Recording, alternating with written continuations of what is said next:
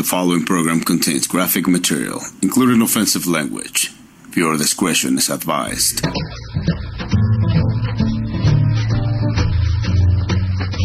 Hi, everybody. Coming up, Nicole tells your fortune looking ahead. So get out your crystal and stay tuned with Mistress Nicole. All dressed in leather, you won't forget her. You want to love her and you won't let go. Who's that woman? Crazy woman, Nicole. Well, it's one to grab money, two for a show. So poor folks give Trump all their dough, but don't you fall for those gold fake shoes. Fake shoes, gold fake shoes. They're worth $12.99, so don't fall for those gold fake shoes. If he's really such a billionaire, why's he hawking cheap footwear? He even got booed when he came on to the appropriately named shoe con. And don't you fall for those gold fake shoes. Fake shoes, gold fake shoes. They're worth $12.99, so don't fall for his gold fake shoes. Ivanka copied designs, so does Don, but the red sole's owned by Louboutin. A lawsuit may come any day, for which he'll make more suckers pay. So don't you fall for those gold fake shoes. Fake shoes, gold fake shoes. They're worth $12.99, so don't fall for his gold fake shoes. Well, it's one for the lawsuit, two for the grift, three for delivery that won't be swift. His MAGA fans may end up pissed when they learn the shoes may not exist. So don't you fall for those gold fake shoes. Fake shoes, gold fake shoes. Not even his design, so don't fall for his gold fake shoes. All right, everybody. Ew, ew, ew, gold fake shoes. Ew, ew, ew, gold fake shoes. Ew, ew, gold fake shoes. Ew, ew, gold fake shoes. They're worth $12.99, so don't fall for his gold fake shoes. Thank you very much. Thank you. Wait, don't turn the video off just yet. It's Lauren here with a very quick reminder that if you're enjoying these weekly videos, I hope you consider supporting through my Patreon. For as little as $2 a month, which is less than half the cost of a latte, you'll get bonus content as well as the satisfaction that you're helping me continue to put these videos out, helping everybody laugh at the news. And these days, don't we all need more laughter? Yes. Thanks. Yes, we do. Lauren Mayer bringing the laughter as we start a brand new week. Mondays are always difficult, aren't they? Boy, and this week, Monday came really quickly. I could have used an extra day or three, but, nobody asked me. So, damn it, it's Monday and there's news to be had. And because it's Monday, Jonathan Larson will be around in just a little while with the fucking news. Sorry, that's why I run the disclaimer at the beginning of the show. Because, I talk like a real person. And because we're online and not subject to FCC oversight, I can say words like fuck. And they don't hurt me. No, they don't. Yes, this month, this February, this year has 29 days. Thursday is leap day. I was thinking about it. Shouldn't that just be an extra day when everything is closed? Or, well, see, I got to work those details out, because if everything's closed, then you can't get anything done. But leap day should be an extra day when we just get to, take care of the stuff that we don't get to during the week, right? An extra day waiting for the check. No, and so I don't know. It's just a regular day. I do know some people who, there's a woman who I guess is a year younger than me, and I see her on the Facebook, and apparently, she's a leap day baby. So although she's a year younger than me, she'll be 64. Well, she's 63, and so she'll be 64. I'm guessing on February 29th. It will be her 16th birthday. That's just so weird. So Thursday, we'll have Howie here Thursday, but maybe we'll need to do something extra. I don't know what. So, so much going on, and the news will come with Jonathan Larson in just a few minutes. So stick around for him. But I do want to share with you something. Unless you're new to the show, you don't know. Hopefully the video's working. You guys all are still seeing it? Okay. Video keeps cutting out. YouTube, hopefully it looks like it's on an even keel now, so hopefully it's working. You can always get the audio stream now right at the homepage at NicoleSandler.com. So if anything ever happens and the video is, doing its usual YouTube dance, go to NicoleSandler.com. And actually, the audio should just start playing. There's now a video player and an audio player right there on the main page that should bring you the live show when we are live, weekdays from 5 to 6 Eastern, 2 to 3 Pacific, whatever time it is where you are.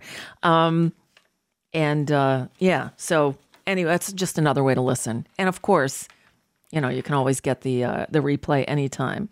FCC must be the code word for YouTube. Not really. No. As soon as I said FCC, the video cut off. It should be back now. It looks like we're streaming okay.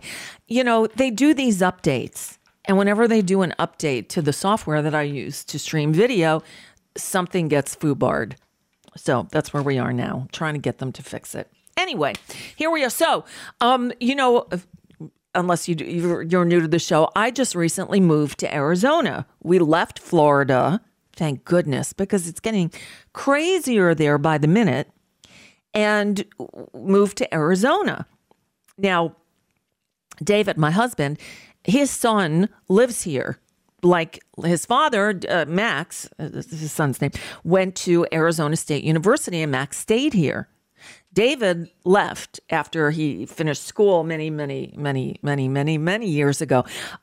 But so, it's nice getting to know my stepson, or bonus son, as they like to call it.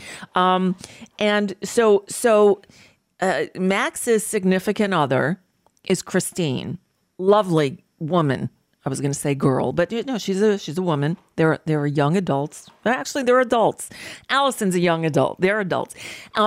Anyway, her mother is awesome, and she's a Democrat. She's a progressive Democrat, and very involved in local politics. And it turns out, even though she lives in Tempe and I live in Chandler, we're in the same legislative district, which is number 12. So she texted me on Saturday morning, or maybe it was Friday night, and said, would you like, there's an event tomorrow. It's a fundraiser it's our legislative district group. I'm still trying to figure out how, all these things work, but getting the lay of the land. And she said, so we do this event, and it's something like Decadence and Democrats. And so it's an event. It was at somebody's home, beautiful home, in the Ahwatukee foothills, so right on this side of the mountain. And there's desserts and champagne. But the important part was, she said, you'll come with me, be my date. And Ruben Gallego is going to be there. Now, Ruben Gallego, if you're listening to the show, you likely know his name. Ruben Gallego, a Democrat from Arizona, who is running for the U.S. Senate for the seat currently held by Kyrsten Sinema, who still hasn't announced whether she's running again or not. But even if she is, she's no longer a Democrat. She's an independent, don't you know? It doesn't look like she's running. Ruben Gallego is doing well in the polls. Now, I've always been... I like Ruben Gallego a lot, and I was glad when he threw his hat in the ring and decided to run. But I'd never met him. I've never interviewed him.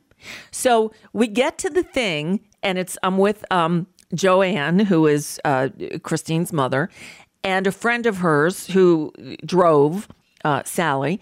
And so when we get there, there are people checking, and there's a table outside, and doing the whole thing, and everyone's saying hello, and I'm meeting people left and right, because there were a lot of people there, and really nice people. Let me just, before I continue the story, in Florida, the few times I went to Democratic Club meetings, they were always almost painful. The Florida Democratic Party is a mess. The Broward County Democrats were even worse than the state party. It was always just infighting in politics, not electoral politics, just, clique politics. And I was so turned off by it. Oh, and then there's a little fact that the both at the Broward County level and the state level, they didn't want to hear from the progressives. We were like the ugly stepchildren. And I thought, why am I wasting my time with this? It's frustrating. And so they'd have meetings, COVID. They'd have meetings over Zoom. And I would, the final straw, the thing that made me say, all right, I'm done. I quit. I'm no longer a precinct committee person, was they'd have these Zoom meetings, but we weren't allowed, us rank and file people, we weren't allowed to speak. We were supposed to just be quiet and listen. That's not a meeting, that's a lecture.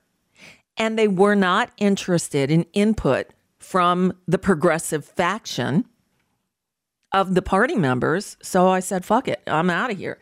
And it was just, it was not a welcoming atmosphere. What a difference it is here. Now I'm in Maricopa County, which is a big county. Do you know that Maricopa County is like the second or third largest election district, probably using the wrong term, but voting area in the country. I don't know what's bigger. I mean, I would think New York or LA County, but anyway, it's up there, Maricopa County. But, I was worried when we moved out here. I'm thinking it's going to be really Trumpy. And I was really surprised. It was a very welcoming, very warm group, nice people, decadent desserts. Oh my goodness, there were desserts. So anyway, we get there. There's a table to check in at the front, and I noticed this woman, and I'm talking to Sally, who is Joanne's friend who drove, and we were commenting. We saw this woman who was checking in, and she was wearing heels that were this high. We were trying to decide if they were 5 or 6 inches. I think they were 6. Now, when I was younger, I could wear stuff like that. I couldn't do it anymore. So we're talking about her shoes, but then I look up, and I said, oh my God, that's Annette Taddeo. Except then I saw her name tag and it said Carla or something. It's like, well, I guess that's not Annette Taddeo. But Annette Taddeo is, a Democrat from Florida. I first met her, God, probably 15 years ago or more. She was in the state legislature, then became a state senator. She was Charlie Crist's running mate. She was running to be a lieutenant governor, not in this last gubernatorial election that he lost, but the time before that he ran and also lost. And then Annette decided to run for Congress again and lost. She shouldn't have lost because she's great. I mean, she's really wonderful. So she's still in the Florida State Senate. But again, I saw this woman. I'm thinking, oh my God, that's Annette Taddeo. Okay, so it wasn't, right? We go inside. I'm drinking a little champagne. I'm eating some cookies and shortbread and blueberry muffins and, oh my God, cheesecake. That was dinner. It was really not smart, but it was so good. Anyway, I see Ruben Gallego. So I make a beeline over to where he is so I can introduce myself and invite him on the show because, that's what I do. And I'm standing there, and it turns out, as I walk up, he's talking to somebody, and I hear him say, "You're her doppelganger. You look just like her. I need to take a picture to send her." And of course, me being me, I said, "Annette Taddeo, right?" And Ruben Gallego turns around and looks at me, and he grabs my arm and says, "Yes." So that's how I met Ruben Gallego. So anyway, I gave him my card. I introduced myself, just moved here from Florida. Do you have a person? Can I talk to? So I met his point person, the person who was with him at the event, and gave her my card. And hopefully we'll get Ruben Gallego on the air one of these days. But I also met other people. A few weeks ago, I told you about, I was sitting in the garage, with the door open because I do my artwork. I do my stuff, my my ADD grounding exercises. So I was in the garage, stripping a desk of its old paint. And we're just, in my own world. And all of a sudden I hear a voice and I look up because I was sitting on the floor. And I see this woman standing there with a young man. And she was canvassing. She's running for Chandler School Board. And we had a great conversation. I told you about this after the fact because she had given me her information on a piece of paper just like this. And I wanted to invite her on the show because she's a teacher. She decided to run for school board because the Turning Point USA crazies are headquartered here and they're trying to take over the school board. And she's like, we have to stop it. So we had this great conversation, and then I meet the young man she's with, who I originally thought was her son, but it turns out he's a political science major at ASU, a freshman, who almost didn't go to school because he considered running for Congress. And I'm glad somebody talked some sense into him and said, no, go to school, learn what you can, and then you run for Congress. So anyway, I wanted to get the two of them on the air. So I had their information on this sheet of paper when I was doing my work in the garage. And I was wearing pants, and I put the paper with their phone numbers on it in my pocket. Forgot about it. Came in the house, did laundry, took off my clothes, threw them in the washing machine, because that's how I do things. And about 20 minutes later, as the wash is going on, I'm like, oh no, those phone numbers were in my pocket. And sure enough, by the time they came out of the dryer, it was just, crumbs of paper. So anyway, you guys helped me figure out who she was because I knew her name started with a Z, and one of you looked it up and gave me the name. It's, yeah, that's her. Well, I talked to Ruben Gallego at the thing on Saturday night and talking to people, and I look up and I see her, the school board candidate. And sure, we reconnected, had a great time. So we'll be getting her on the show. But I also met the Arizona State Senate minority leader. And I met, our assembly person. I mean, all kinds of people. And the difference between, the going further into maggot territory, Florida, and the purple leaning blue of Arizona, it was palpable. I mean, people were friendly. They were like normal people. I was so excited. So yeah. So I feel good about that. In that, in Florida, like I'd be, the only time I went to those meetings is if someone invited me to speak or something, because they were deadly and boring. These people, they do creative things, and they are bound and determined not to let the maggots win. So I'll get some of them on the air so you can meet the Arizona Democrats, who are a whole lot better than the Florida. Sorry, Florida Democrats. I know you're out there, but you know what happened.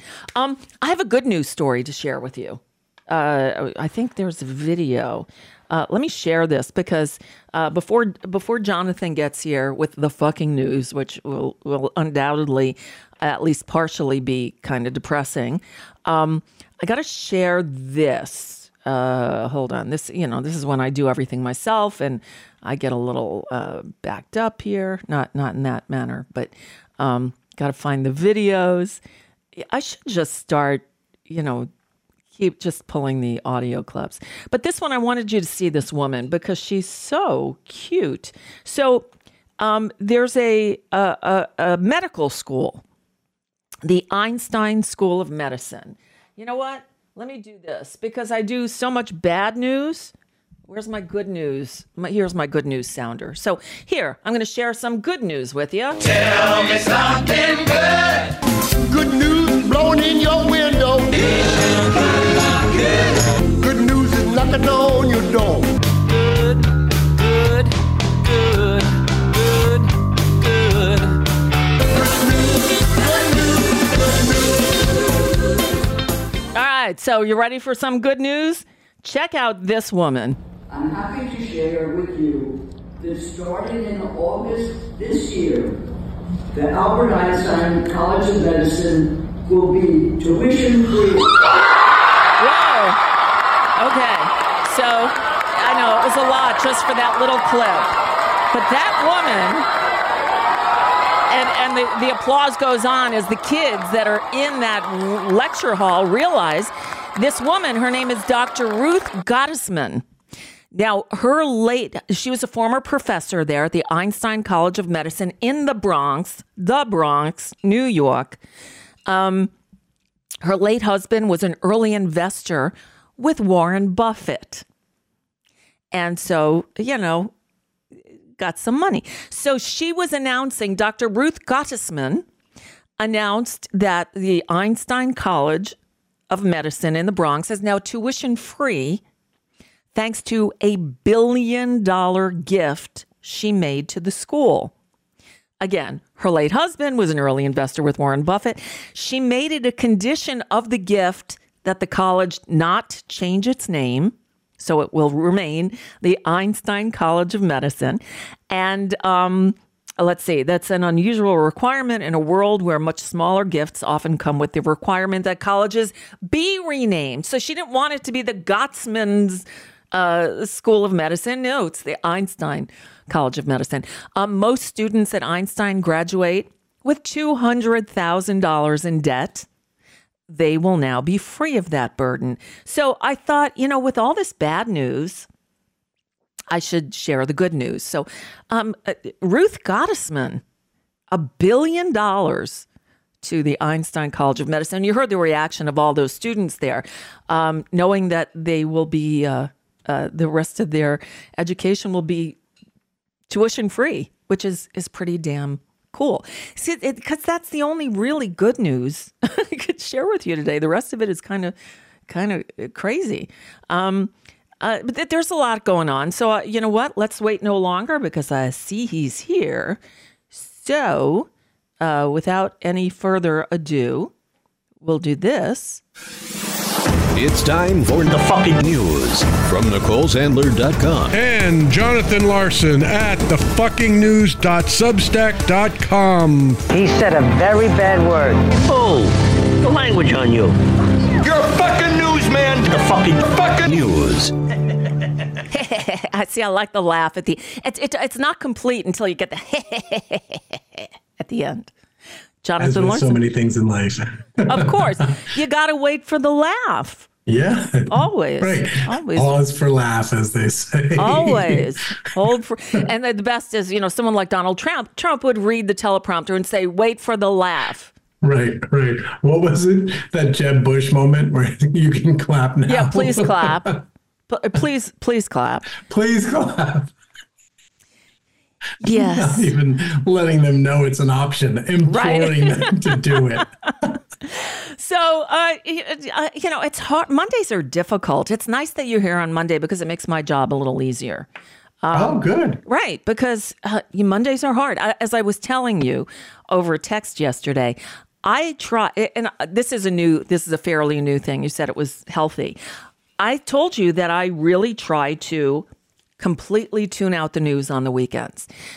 Because I'll tell you something, doing this job, as you probably well know, takes a toll on you. And when all you're dealing with is the news constantly, it's like there's only so much a person can take. And you got to say stop. So, we turn on music more. I play with art. I go in the garage and I make stupid projects that one day I should try to sell because I got stuff everywhere. But do anything to take my mind off the news because it's quite depressing. And sometimes what you hear is like, did I really hear that? And do you watch the Sunday shows? I watch nothing. See, you sound like me.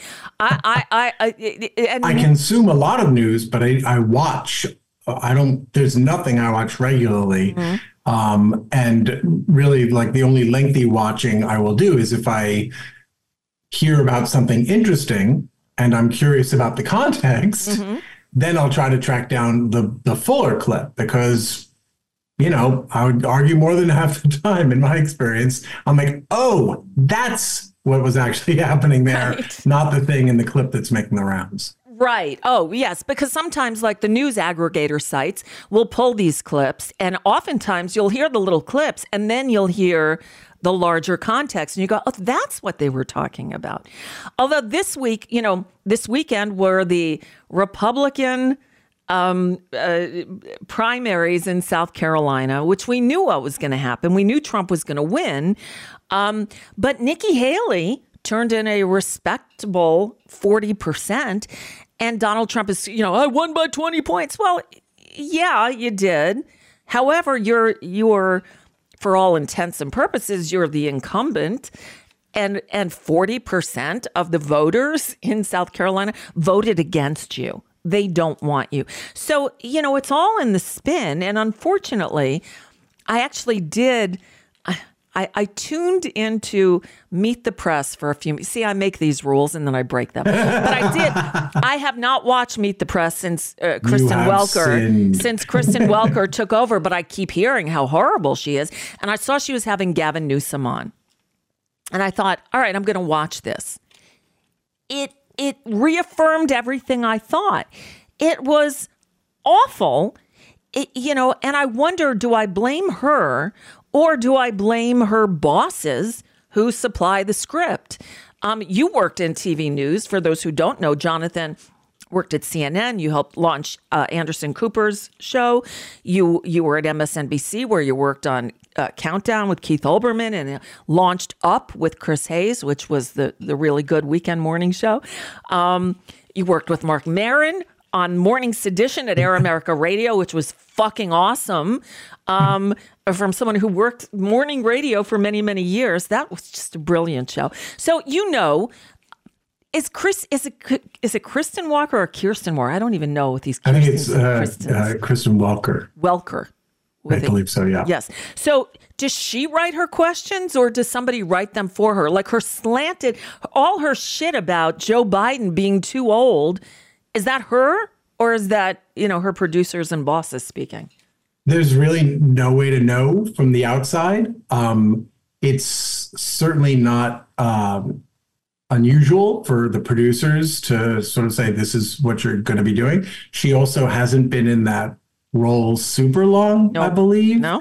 And so sometimes what happens is, usually, especially with a prestige flagship show like that, I would say not too long after getting in the chair, do you start to feel a real sense of ownership about that and say, no, I won't be asking your questions. I'm the face of this show. Right.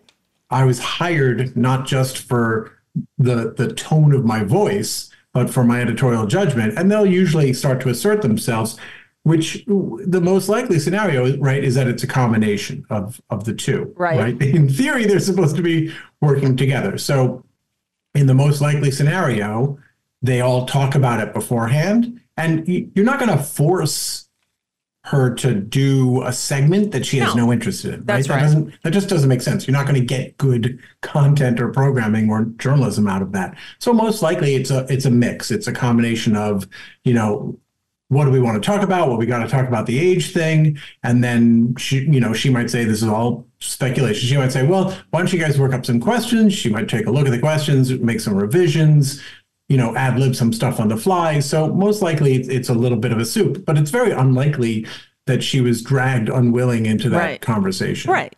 No, that seems to be, her. She's what they like to call moderate. She's up the middle. She's being the journalist. I do know some journalists who remain objective. I think it's a dying breed because I think journalists have always had their opinions, but for so long they never shared it because news was supposed to be news. There's very little just straight news anymore. Everybody's got a slant or an opinion or a point of view. So I'm trying not to say anything because I have many, many thoughts on exactly this issue. The short version, I would say, is just that I don't believe objectivity is even conceptually possible. Like, I don't know what that would look like. Yeah. And I do think that we had I mean, if you want to go back to the early days of American print media, we had a very subjective press, right? They were basically out there campaigning pretty openly for their, the local ward bosses and stuff like that. So to me, it's less about objectivity than it is about impartiality.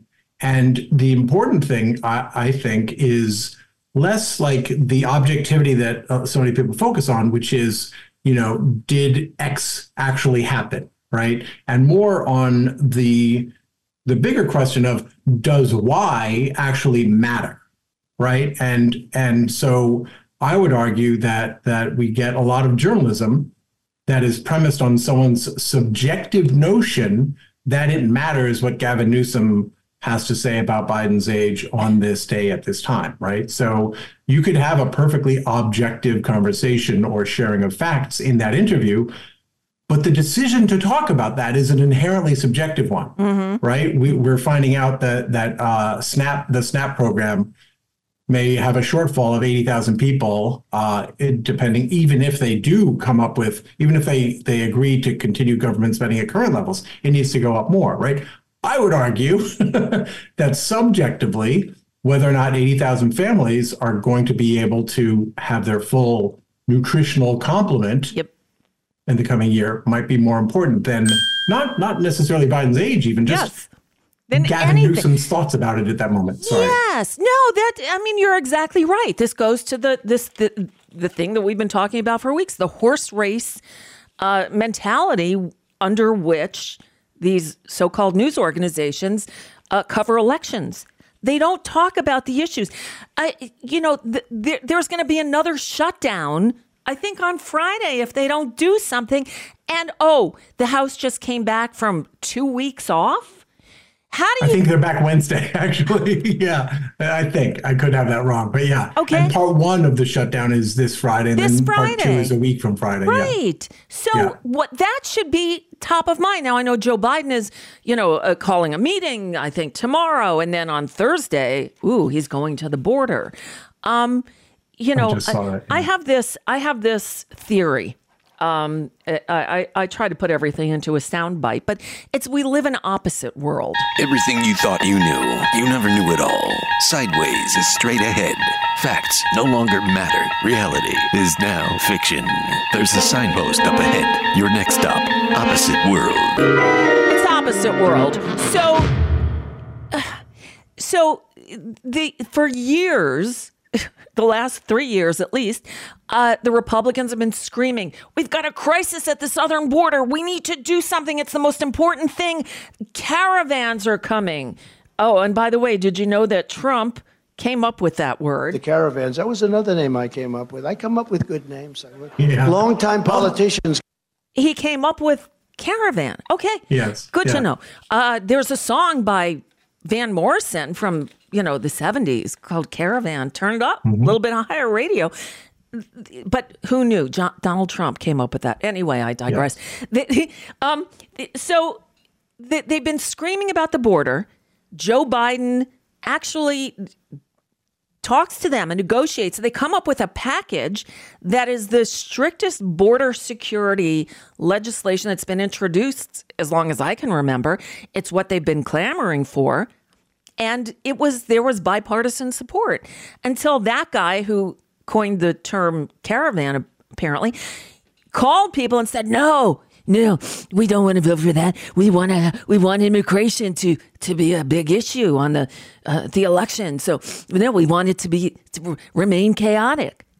So they had a deal they could have passed, but the Speaker of the House, Mr. Johnson, wouldn't even bring it up for a vote. So it had no chance of passing because they wouldn't vote on it. And then they impeached the Secretary of Homeland Security. We'll put aside for the day, for a moment, why we have a Secretary of Homeland Security. But, Alejandro Mayorkas, now they impeached him ostensibly because there's been no action on the border. I'm going to play one quick clip because I really love Jamie Raskin. And after the first attempt at the impeachment of Mayorkas failed drama. But then they brought it back as soon as Steve Scalise was back there and he could vote and cast the tie-breaking vote. And Jamie Raskin put it so perfectly. Gentleman from Maryland is recognized. Thank you, Madam Speaker. Mr. Chairman, we're here because the madcap wild goose chase to impeach Joe Biden has produced no wild geese. Even Fox News is lampooning the fact that their own expert witnesses repeatedly say President Biden did nothing wrong and there are no grounds for impeachment. More than a dozen GOP members in Biden majority districts don't want to go anywhere near that fantasy production. So the Trump-Putin mega faction, headed up by the distinguished gentlelady from Georgia, has been given this worthless trinket of a consolation prize, the opportunity to bring a slapstick impeachment drive against a cabinet member of unimpeachable integrity who has obviously committed no treason, no bribery, no high crimes, no misdemeanors, nothing indictable or even indictable, if you prefer. Even indictable, if you prefer, because that's how Marge said. But you've been covering this impeachment of Mayorkas. Was there any? Why? They could have at least alleviated some of the problem at the border had they passed this legislation. It's got nothing to do with Mayorkas. So I do want to tease that I've got some upcoming reporting that I'll give you a little teaser of later on. But I do think that there's a couple things I would say here about this. One is they actually, I would argue, do have something on Mayorkas. Do they? I think they do. The problem is that those same things apply to all cabinet secretaries in perpetuity, right? Which is, they say he did not enforce the law to the fullest. Okay. Which is accurate for two reasons. One, because you cannot, because we do not live in a platonic ideal cave, but also because the courts have established that administrations have the legal right to prioritize enforcement and prosecutions. It's like in criminal courts, it's called prosecutorial discretion, right? You can decide whether or not to prosecute someone. That doesn't mean that if you choose not to, that you're now a criminal, right? The same thing was true with the Department of Homeland Security. Yes. They did not do everything in their power to detain and put in custody every single person that they came in contact with who didn't have their papers, please, on them at that moment. They did not do that. So by the facts, they are technically correct that he violated the law requiring him to do that. But they're trying to impose this new norm by which any secretary ever would be impeached. And the other complaint about him, also true. They said that he testified falsely before Congress. How? Because he said the border is secure. It's not secure. Never been secure. Never will be secure. That's right. It's a border. People walk. They swim. They do all kinds of things. Greg Abbott's border is not secure. All right. Right. So basically, he testified, "I'm doing a good job. It's secure in the sense that we don't have any armies invading over it or caravans even," right? So they're factually correct about what they say he did, but the idea that that's impeachable is a bizarre new notion, and that's where I want to get to my little teaser. Okay. And if you don't mind a little plug, please. We will be making this. I will be releasing these stories. It's probably going to be more than one, at thefuckingnews.substack.com. So if people want to make sure they don't miss them, I hope you'll go check it out and sign up. But the teaser version of it is I did sort of a deep dive, not on who are the members of the committee that did this impeachment, but who's the staff? Who are the actual staff members running this impeachment? And I'll drop a one-word tease and then give a little thematic tease. The one-word tease is Benghazi. Oh, God. Which I hope will whet everyone's appetites. But the bigger tease is that this sort of arose in conversations that I've been having with some Hill sources and some other people about the nature of congressional staffers on the GOP side. And for decades, right, even through the Trump years, there have been sort of reliable norms.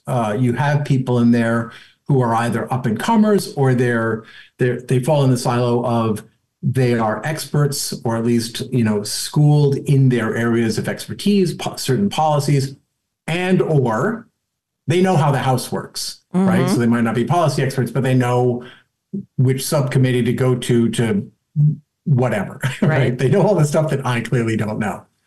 And what I'm finding, and I can't make this a sweeping broad statement, but anecdotally so far, I'm finding kind of a low-level quiet influx. And I am going to, some of this will be in my reporting. That's thefuckingnews.substack.com.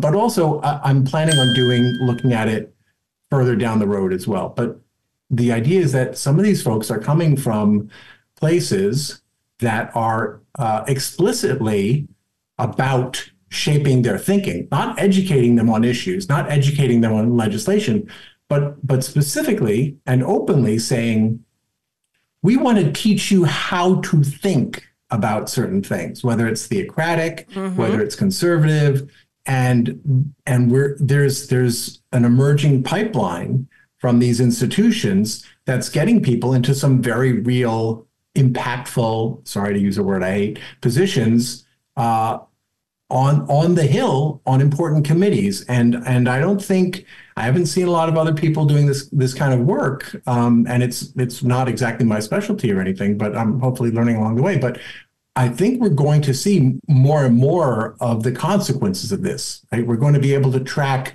more and more of the outcomes that we see on the Hill. Oh, they had a very different staff than they would have a generation ago. So so this brings up something that, and now I can't remember the name. I think it's like the Institute or something like that. Indoctrination is what you're talking about here, I believe. And while this goes to my opposite world theory, they're always accusing the Democrats of trying to indoctrinate our young people. No, that's what they do. And from Turning Point USA, which is headquartered here in the Phoenix area where I live. Believe me, I'm getting a big education about what they're doing. I met somebody the other night who's running for school board because they're trying to stack Turning Point, the school boards in the area with Turning Point members because they grow them here. I did an interview some months ago with somebody from... Damn it! I didn't know what we were going to talk about. I'm drawing a blank. It's the Howard Zinn School of Education, where they it's all about teaching kids real history. Go figure. In this day and age, untaught history. Right. When the Republicans again are rewriting the history books, they're taking out references to slavery and Martin Luther King and what really happened. They're the ones who are trying to indoctrinate the youth. PragerU, have you seen any of those videos? Oh my God. And here in Phoenix, they just approved PragerU videos for use in the public schools. It's indoctrination there. And there's this group, I think it's the Institute. They go hand in hand with Turning Point, where they get the kids at a very young age and they teach them about white nationalism and this is a Christian country and all this bullshit that they're trying to rewrite the history books to. If I may correct you there, please. I would suggest that they don't teach them about white nationalism. They teach them white nationalism. You're right, not about. They teach them. They're raising them in that that community, that mindset. This is what these kids know, to the point where, last weekend there are Nazis marching in Nashville. Now there were Nazis at CPAC, and CPAC denied it. And some reporters from NBC News said, "You need video proof? Here's your video proof." And they're, making it so these kids believe that that's okay. They don't know the history. That's what's happening. And it sounds to me that that's what you're talking about. They're indoctrinating them really young to this really fucked up mindset. And now we have these right-wing maggot kids growing into adults and now going to work as staffers on Capitol Hill and take over school boards in every town USA. It's pretty fascinating because I was going to try to help you with the name of that organization you were thinking of, and it almost doesn't matter. No offense, because there's a constellation of these organizations, and what's kind of fascinating about it is they all occupy subtly different places in the food chain, right? So the organizations I'm talking about that hold retreats and such for congressional staffers, they sort of frame their discussions in a like more intellectualist rather than like a hardcore nationalist framework, right? They ostensibly want to bring in Democrats, right? So you have the broad spectrum, right? And if they respond well to the subtle thing, then you can shift them over to the less subtle thing, right? And even if they don't respond well to the subtle thing, maybe at least they're a little bit more receptive to it next time. But one thing I'm finding that is a common element of all this, which is absolutely under scrutinized, both politically and journalistically, and certainly by law enforcement or any other investigative mechanisms, is normally, right, you would expect someone to say, what gives me the right to indoctrinate someone, right? I have my beliefs, they have their beliefs. Who says that I'm in a position morally to get these people to believe what I believe? And the answer, there is an answer, and the answer is Jesus. And you hear... I'm sorry, I shouldn't laugh. You don't have to scratch very deeply under these political ideologies to find theocracy beneath the surface, and sometimes not beneath the surface at all. And there's definitely an element of that in the reporting that I'm going to be dropping today, tomorrow at the fucking news. There's absolutely an element to that, and they will say, you will find them saying things like, I believe in a higher authority. And then they'll clarify for you in case there's any misconception. By higher, I mean higher than government. Of course, to me, the irony is you swore to that higher power to uphold the Constitution. Yes, right. But once they think, believe, feel really deeply in their heart that they are empowered by Jesus and his dad, then what pissant government could possibly have jurisdiction over that? And so they have absolutely free reign to indoctrinate, to subvert norms, to pull dirty tricks on people, right? I mean, what's a little ballot box, election fraud or whatever, if that's going to let an agent of Satan, into office as opposed to an agent of Jesus. Right. So there's a certain logic to it. I mean, I'm always mystified by religious people who don't inject religion into everything. Like, if you believe in God and you believe in Jesus, like, to me, it's a little bit of a mystery. Why wouldn't you want to get that perfect, omniscient shit into everything you do? Well, they do, except, when it's do as I say, not as I do, because most of the I hate to use the word, but the real pervs out there, the ones who do really, like the the Moms for Liberty people. One of the founders in Florida, she and her husband, who was like the head of the Republican Party GOP of Florida, official, right, were having these threesomes and these crazy sex shit, and they're preaching to our kids. You can't have David, No David, the kid's book, where he's running down the street with his bare butt exposed. They want to put shorts on him so you don't say it's incredible.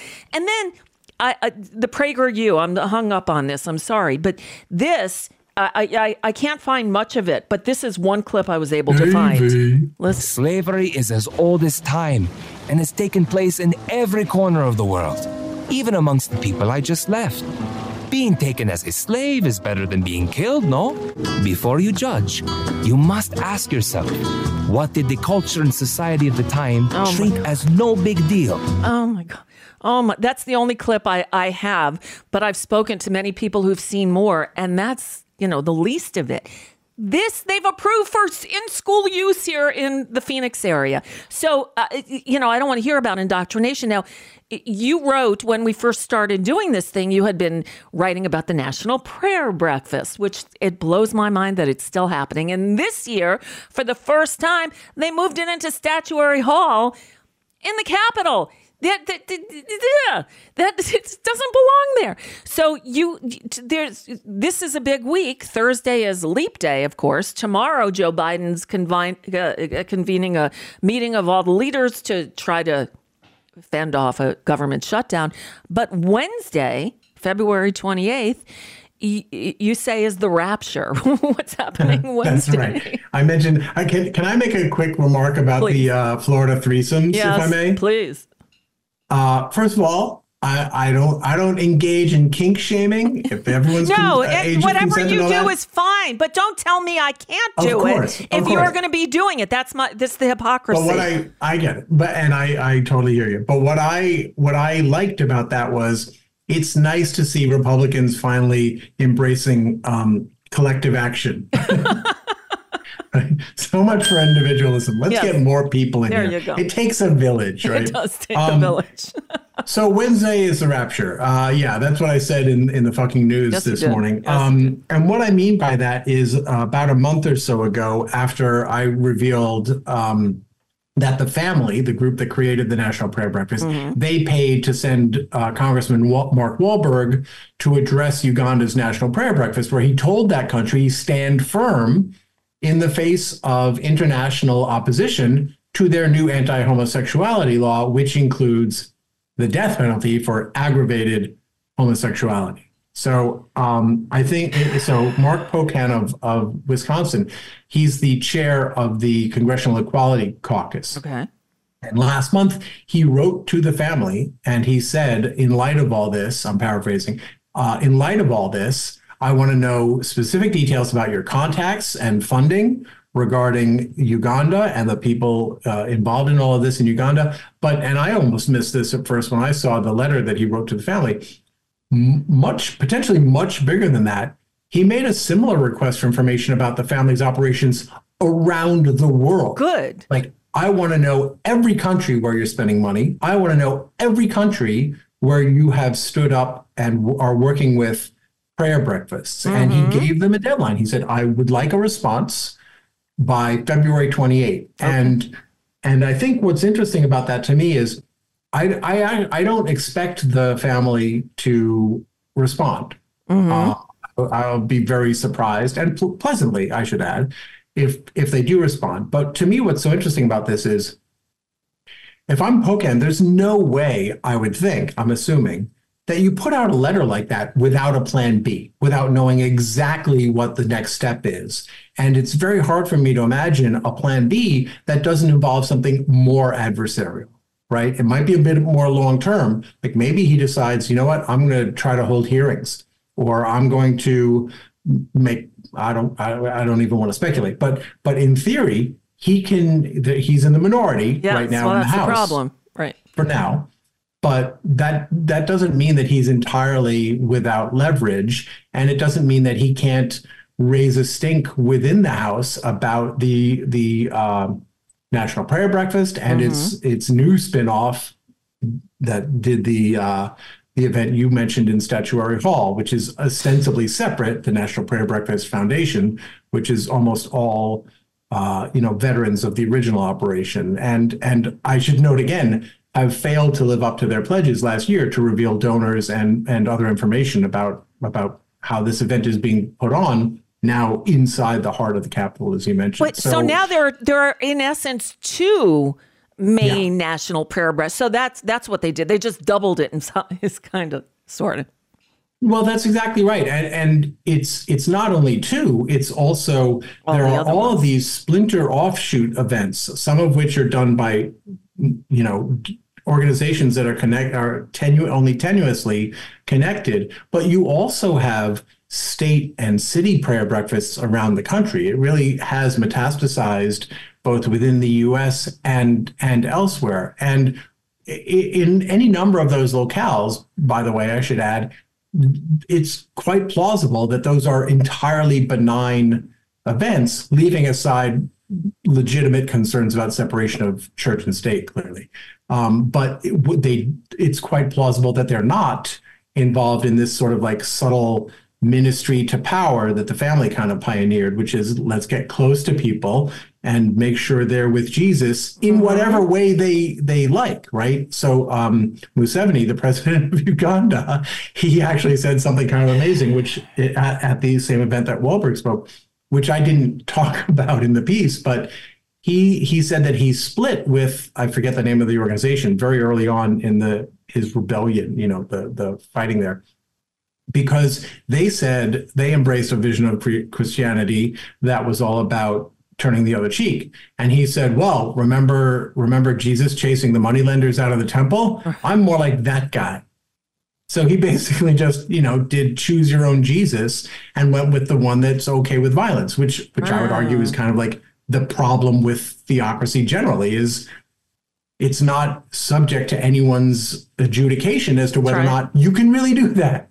But I will say one more thing, and then I will shut up, is that I think the left has a big problem in saying, no, that's not real Christianity. First of all, have you heard of the Crusades? There's a lot more precedent for that brand of Christianity as being genuine. But also, that's a slur to everyone non-Christian, right? The implication there is that, well, that's a bad thing, and therefore it's got to be one of those non-Christian people. The whole, when you qualify anything having to do with organized religion, because so much shit happens wars are all fought under the flag of religion. I mean, it's the source of all.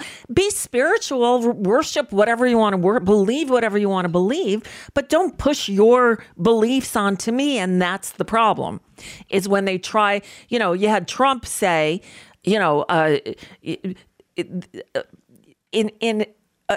basically putting forth the idea that there's a national religion and saying, no, we're going to get those people out of here. They don't like our religion. We don't want them here. What the fuck? What is our religion? So that's the problem. It goes to the indoctrination, and whether it's the family or Turning Point USA or the Institute, which is what I think it's called, they're teaching these kids at a very, very early age. It's the Kyle Rittenhouse school of insanity. That it's okay to take I'll take you across state lines, my teenage son, with the gun that I bought you so you could play peacekeeper and kill somebody. If Jesus is on your side, right? What does it even mean to be wrong? There is no wrong anymore once Jesus is on your side. And what does it mean to someone like me who's an atheist? It's like, no. And I keep seeing, that means you have the freedom to worship as you please. And I have to add in, or not, or not. So, But also I would say, you don't have the freedom to worship as you please. No, you don't. You have the freedom to worship without fear of legal retribution. Worship as you please doesn't give you license to break the law. You are subject to the same laws. When people talk about the freedom of religion, what that's supposed to mean is that you won't be punished for believing shit and doing legal shit. It doesn't mean you won't be punished for doing stuff that is illegal for everyone who doesn't believe in your magic person. Right. And you could take it however you want. Look, I'm an ordained minister in the Church of the Flying Spaghetti Monster. I am an ordained Pastafarian. Forever. Absolutely. And so, but I can say in my religion, we celebrate the transgender people. Well, you know what? In Florida, they're telling me that my religion is not okay because they're putting laws.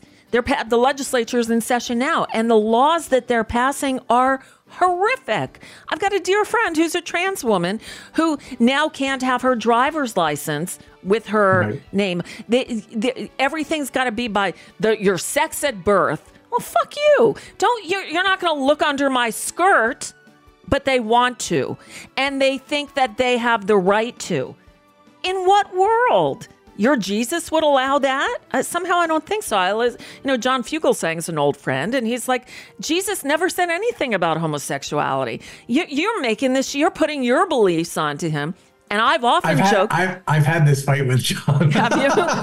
Because, well, look, he does say all the old laws stand, and that includes legitimately anti-LGBTQ stuff, Does right? it? I don't know.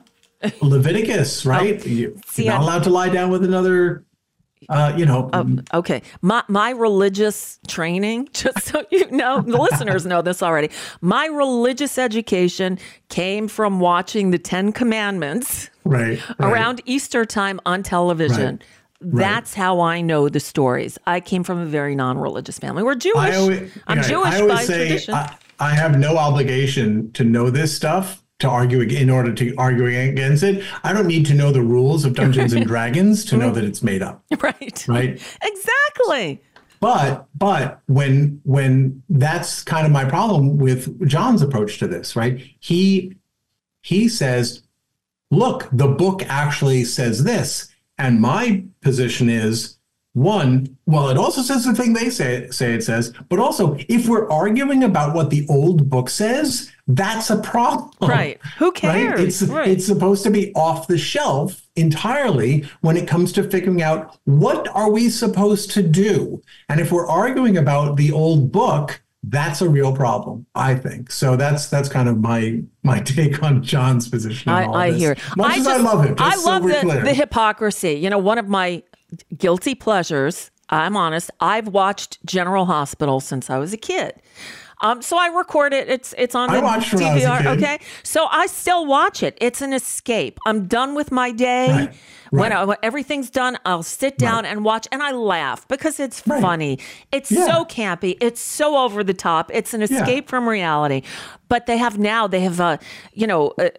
venturing into, different territory for some of the old biddies who've been watching it for 60 years. And so last week they had a scene, a love scene, a sex scene between two women. These women have started a relationship. So there's Christina, who's Sonny's daughter, the gangster, his daughter, and Blaze, the new rock star, who her family is very religious and they don't know that she's gay, but they're starting this, and they had the scene in the bed when they're kissing, and there's a Facebook group, and I'm watching these people freaking out. Oh my God, I can't. God does not like this. This is not okay. And I see the other people yelling at them, it's a soap opera. Get over it. You're okay with adultery and murder. They were like, ooh, fun. Adultery and murder is fine, but two women lying in bed together, that's it. Can't making each other happy. Right. Right. It's wrong happiness. I know. You're not allowed to do that. Who? Why? Right. What? Right. That's obscene. Right. To who? C.S. Lewis, the Chronicles of Narnia guy? Sure. So he was a very well-known Christian apologist, and he wrote this book called Mere Christianity, which I agree with, which is his point is Christian doesn't equal moral. Right. Christian just believes it merely means that you believe Jesus Christ is the Son of God. That doesn't automatically make you a good person. No. Right? You sin, you screw up all the time, right? Christianity is not like a magic get out of sin free card. Right. It just means that's your religion, period, full stop. But we have people like Democrats, have internalized this stuff as opposed to internalizing a secular mindset and a secular approach, not just to governance, but also to politics. It's really important. Right. And when you have people throw out, well, of course, of course I trust him. He's a good Christian. Mm-hmm. Look, I'm an atheist Jew, and I'm more Christian than most of these people because I actually believe. See, you're doing it though. But no, in terms of I believe in treating others the way I want them to treat me. I believe in in taking care of the least among us. No, but I know I'm using a shorthand. I'm more Christ-like than these Christians. I'll tell you the other one that gets me, and you see this all the time. But I only just kind of figured this out. Mike Johnson, you know what they say about him almost always? They refer to him as a devout Christian. And I realized that the media shorthand believes extremist positions, things that would be considered radical and, borderline insane if you didn't have the magic reason for it. Right. That's considered being devout, as opposed to, say Nancy Pelosi, who for the most part does not impose, her religious beliefs. Why doesn't anyone refer to her as devout? And also, Joe how Biden. do you know? Joe Biden is a Catholic. He's a guy who goes to church every Sunday. But they talk about Donald Trump as this the second coming, and God sent him. Joe Biden's the actual religious guy here. It's opposite world. It's opposite world. Yeah, I mean, there's actually something kind of refreshing, I find, in the evangelicals who sort of go, yeah, but what are you going to do? Right? There's something sort of like appreciably practical and non-dogmatic about that. Like, this is the guy who apparently can get stuff done.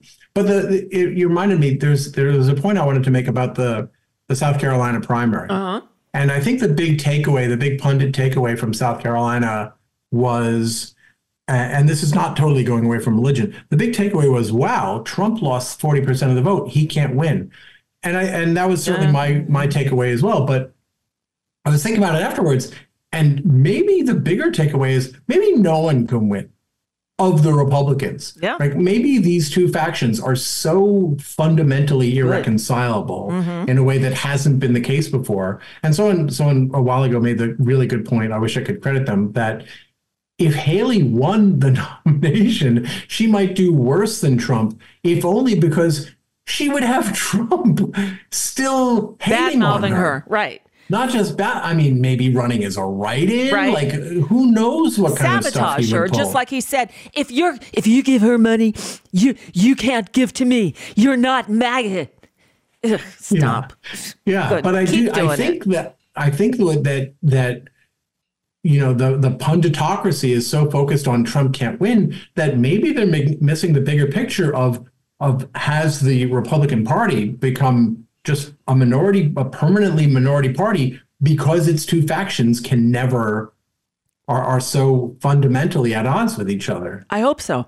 And what does that look like? Right. I hope so. Let's just hope. Again, I believe Joe Biden will win if Donald Trump is the nominee. It's a shoo-in, but I didn't say that because no one can get complacent. We all need to get out and vote. Don't take anything for granted. After all, we know what happened in Florida in 2000. So, everything is on the line here. And and we plug away. Jonathan Larson, find him at thefuckingnews.substack.com. Go subscribe. You can do the free thing, but you can also pay and support Jonathan's work because that's how we roll around here. Thank you, Jonathan. Always a pleasure. And thank you, Nicole. Enjoy your extra day. It's so cool. We get an extra day this week to just do whatever you want. What are you talking about? Leap Day. It's Thursday. Right, yes. Is February 29th. Shouldn't it be just an extra day that everybody gets an extra day to just a day off? Yes. Yeah. It's an extra day. It comes once every 4 years. Shouldn't it be like a world party? Yeah. That's I think we get ripped off by that. It's just like it's Thursday. It's another day. We got to work on February 29th. I'll bitch about it all week. All right, Jonathan Larson. I'll see you next week. Thank you so much. And everyone's going to go over to thefuckingnews.substack.com and subscribe right now. All right. Thank you. Bye. Tomorrow, let me tell you what we're doing tomorrow, because I read this piece. It was at Ross Story. And, Ross Story is not exactly like hard-hitting, heavy news stuff. But there was a series, just a couple of articles written by a reporter there named Jordan Green. And this sort of goes to what Jonathan and I were talking about. The headline was, "Inside the Neo-Nazi Hate Network Grooming Children for a Race War." And it is bone-chilling.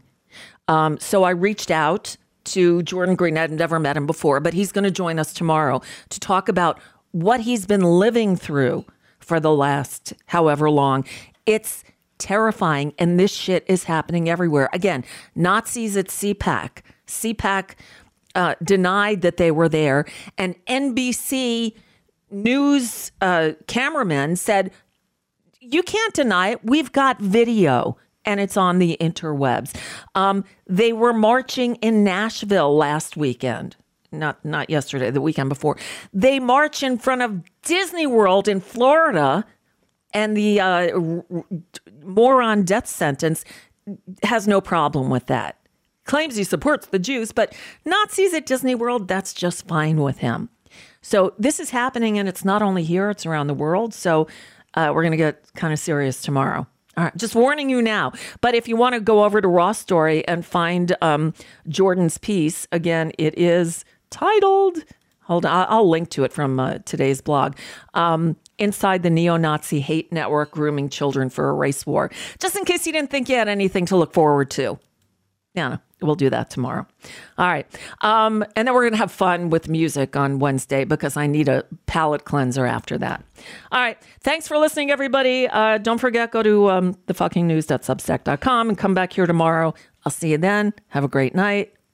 Peace out.